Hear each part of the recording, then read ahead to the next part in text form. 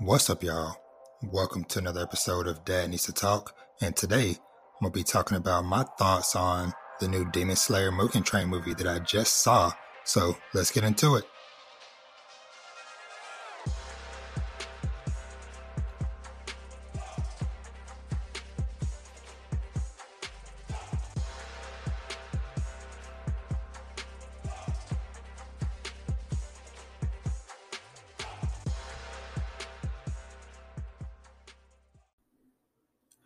All right, so kind of jumping right into things. So I guess the way this is going to be kind of organized is that, I kind of just give my general impressions up top, and then I'll get into specific movie spoilers afterwards, but I will, specify like, hey, when I'm about to get into spoiler territory. So over, so in general, so I went to see the movie, like I said, tonight. I got the opportunity to go see it in IMAX, which was a nice added bonus when I was looking at tickets and stuff a couple weeks ago. Happened to see that there was an IMAX showing nearby, and it was more or less the same, close to the same price as I was going to pay for normal tickets. So I was like, hey, why not? And definitely glad I was able to experience it that way, because it was just made it that even much more impressive, So I guess let me take a step back. So, like I said, this is the Demon Slayer Mugen Train movie. Um, so just as a reminder or just clarification for those that are curious or forgot, this movie is canon. It picks up exactly where season one ends off. So this isn't like a lot of the usual anime movies where it's like, oh, this is optional. This is no real tie into the story. Like, no, this is canon material from the manga that they adapted into the movie. So, and I feel like it worked out pretty good. Them doing it, good, like an hour and a half runtime, roughly hour and a half, a little under 2 hours. Um, just because this arc in the manga is probably like one of the shorter arcs. And so this movie ended up being a good use case for that. Only downside though is, hopefully by the time season two comes around, it'll be a little bit more readily available because, people that might not have seen it will just think going into season two, oh, hey, I can just hop in or whatever and then be confused and stuff, whatever. So, but anywho, yes. So, like I said, this movie picks up exactly where season one left off at. And yeah, overall, freaking awesome movie. If you've seen any of the anime in general, you know that the anime had a pretty high visual quality throughout the whole season. And this movie is no exception to that. Like, the movie is just as, if not better, visually than even like some of like the biggest moments from season one of the anime. So yeah, so pretty much more or less, I highly recommend it if you have the opportunity to see this movie. Definitely go see it. All the characters get time and moments to shine. Tanjiro, Zenitsu, Inosuke, Rengoku, Nezuko, everybody, the demons flexing. Yeah, overall, super awesome. Visually stunning. So yeah, that's my boilerplate top level. Like, hey, yes, go see this movie. It's freaking awesome. Or even if you have to wait until it's on DVD or streaming services, whatever, see the movie.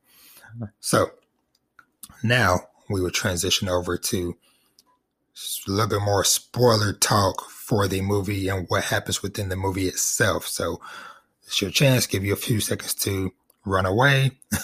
Like I said, go see the movie. And now we're about to get into spoilers. So, like I said a while ago, freaking enjoyed the movie whole way around. Um, I really like how the movie really, I guess like I said, it really did a really good job about kind of showcasing and bringing to life Rengoku's personality because, because when I was watching the movie, and granted, it's been a while since I've read this material in the manga, but, you know, just kind of like how goofy he is in certain ways. Like I remember a little bit of it, but even like at the beginning of the movie where he's eating like the tons and tons of bento boxes or whatever, and every time he takes a bite, he's like, delicious, delicious, delicious. Had me cracking up. I was like, I don't remember him being, like this goofy. But like I said, it's one of those things that's kind of hard to tell sometimes, on a black and white manga page versus in color with voice acting, music, etc., etc. So, but yeah, the movie did an awesome job of giving more life to these characters and stuff like that. The action scenes and stuff was, of course, freaking top notch. Every time Rengoku got ready to do a new technique or something, it just looks so buttery smooth, just all the flames and everything, just, as he's, dashing across the train and stuff. And that's one thing that the series has done really good in general, is just showcasing like the speed and fluidity that a lot of these characters be doing. But yeah, so yeah, like I said, like getting to see Rengoku when they first, meet him on the train and stuff, and then him pretty much automatically taking on Tanjiro them as like his little apprentices and stuff like that. It was really cool getting to see a little bit more of Rengoku's backstory and get a small glimpse of his family life, and that he still has a younger brother and his dad alive, and then unfortunately they talk about later on his mom had passed away when he was very young. So like I said, just getting more depth and stuff, whatever, to the character. All of the dream sequences and stuff were really cool. Of course, Tanjiro's was very heartwarming.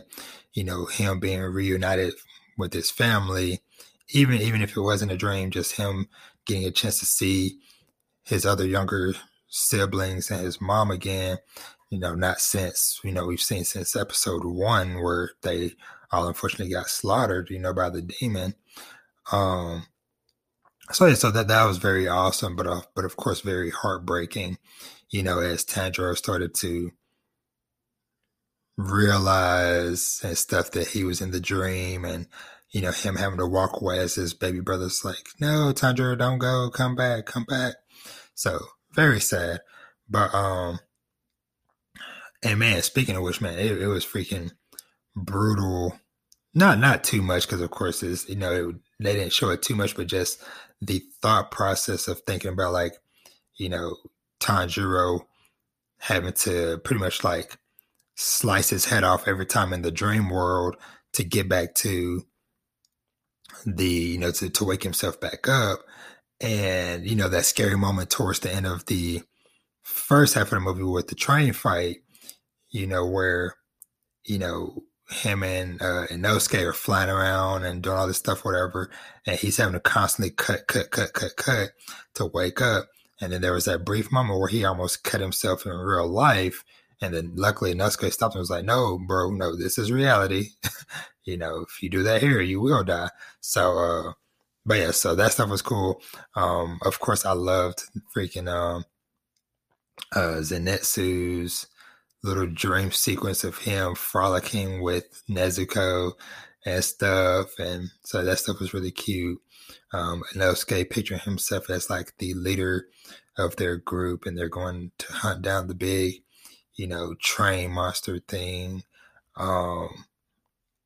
But so that whole part of the movie was really cool. And then uh like I said, I enjoyed, seeing Ren Goku flex and do all his techniques there, and then uh Tanjiro and Inosuke doing the combo move to kill that first demon of the number one of the lower moons. So that was cool. But then when when the upper moon demon number 3 showed up, like, it's like, okay, like, hey, we finally got past this. Oof, take a breather. Nope. Upper moon demon shows up, and then that whole fight sequence was just freaking insane. Just like the way the demon dude was just like, flexing, doing all his little uh like martial arts demon type of techniques and stuff was really cool. And like I said, this was like another moment where they would just really showcase how fluid the animation and stuff was, because just them two darting around at freaking blazing speeds and stuff was ridiculous to see. But but love that fight. Um, and the end power struggle, they did such a good job of just like showcasing how intense that situation was, where the dude had his arm impaled into Rengoku. Rengoku had like his blade halfway through the dude's neck with one hand, and he's gripping, stopping the demon from punching him with another hand. And then it's just like, wow. Like I said, just like the intensity on their faces and everything. You can just like really see like, hey, this is a real struggle on both sides of Rengoku trying to hold this dude in place. And then the demon just like actually freaking out because he's realizing like, man, the sun is about to come up. I need to bounce and get out of here. So yeah. So like I said, that whole last fight was super cool. And of course, Rengoku kind of giving his final little speech to Tanjiro them at the end was a very bittersweet ending for him. Even me going into the movie, having read the manga and knowing that was coming, it definitely still kind of got to me a little bit, even still just seeing it happen again, because I definitely was hearing a couple, sniffles and tears being dropped here and there in the theater. So definitely very, impactful moment. And then, Rengoku getting a chance to see his mother one last time, or seeing his mother again as he's, about to pass on to the afterlife. And then, we kind of get the ending bit with the crows flying around and delivering the message to the other Hashira that, that Rengoku died, or he got killed by, by the upper moon demon and stuff. And then, like I said, I like how they kind of like teases everything a little bit, because it's like, okay, hey, reminder, hey, here's all the other Hashira that you'll be seeing in the future. Same thing with the upper moon demons. When the train demon guy was getting killed, he was kind of thinking of like the power spike between him and the upper moons, because it's like he was talking about how most of the upper moons have been around for years and years and years and have killed multiple Hashira over the years, but yet it's always the lower moons that keep on getting killed off and stuff. So, and then that was kind of a perfect tease of him saying that right before the upper moon 3 dude showed up. So like I said, overall, awesome movie. I'm kind of, just keep this pretty short. I'm not going to go on too long. But like I said up top, highly recommend it. Go check this movie out. If you have the opportunity to. Of course, I know it's still a lot of, not all theaters everywhere is fully open again, because we are still in our current world state. But hey, whenever you have the chance to, go check this movie out. So, yeah.